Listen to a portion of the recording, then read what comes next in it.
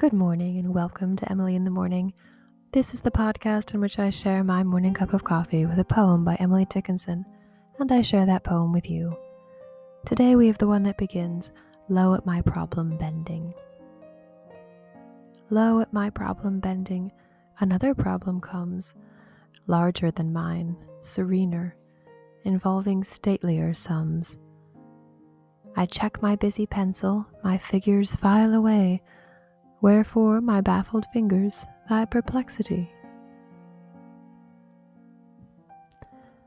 The whole thing is 2 stanzas, and it's delightful, it's lighthearted, and yet referencing a sort of contemplative state, which seems serene, as Dickinson says in line 3, but also joyous. So let's take it from the beginning. Our first image is of the poet working at a math problem. Some sums. So she says, "Low at my problem bending, another problem comes." So while she's working out this math problem, something more interesting catches her mind, a problem, right, of a bit of a different sort. She says it's larger than mine, serener, involving statelier sums. So it's a sort of a call away from the sort of mathematics of computing, right?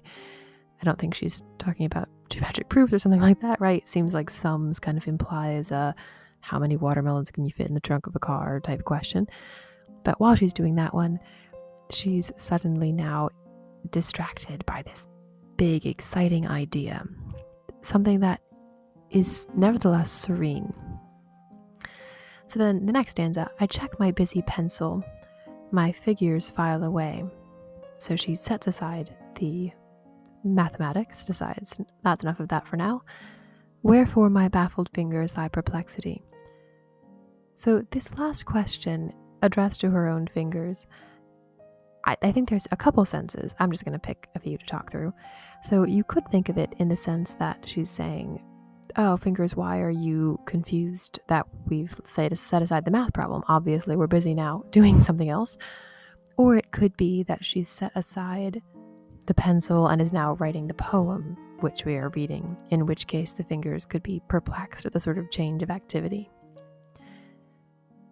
But in any case, the last line, thy perplexity, is also a lovely reference back to the problem that is larger than the mathematics one she had been working on. So it's just a delightful little image of a distraction being something creative and fruitful and something beautiful in its own way. And I think that Dickinson would have found that we are singularly undistracted by this kind of thought. At least, well, I'm not going to get into a personal monologue here, but it's worth thinking about and worth finding the beauty in these little moments of thought or abstraction that come to us.